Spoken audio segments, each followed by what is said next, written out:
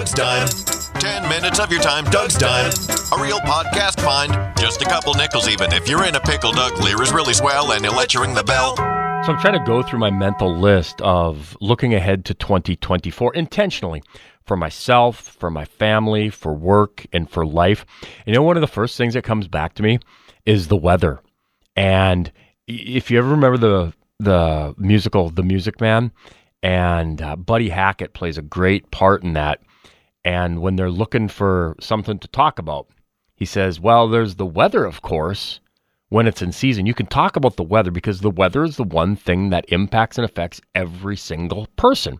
It doesn't matter if you're man or woman, young or old. It doesn't matter what your religion, what your race. The weather impacts everybody. So that's what's leading me in 2024.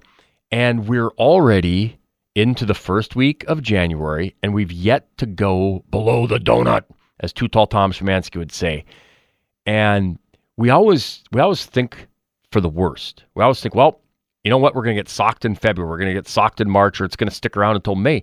How about, I'm sitting here thinking, like we've basically picked off legitimately a full month. Okay, we lost December. So there's years when winter starts in November, right? You can remember that from deer seasons, from pheasant seasons. We had a storm in October with snow on the ground. We've had snow. We had the nasty, nasty ice storm. But when I think ahead, I think to the fact that we're basically about 3 weeks away from starting February.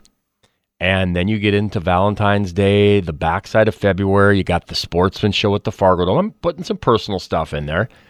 And then it's the North Dakota Winter Show. If you bite off winter piece by piece, bite by bite, one of the fun things that me and Derek Hansen always say is, how do you eat an elephant? Bite by bite, nibble by nibble. And we're nibbling away at winter. What does the weather of 2024 hold? I'll tell you this. I got the 2024 Farmer's Almanac for Christmas, and they got the start of winter wrong for us, especially. It broke off into the Red River Valley, was kind of on the edge of one of their weather areas for the upper Midwest Great Plains.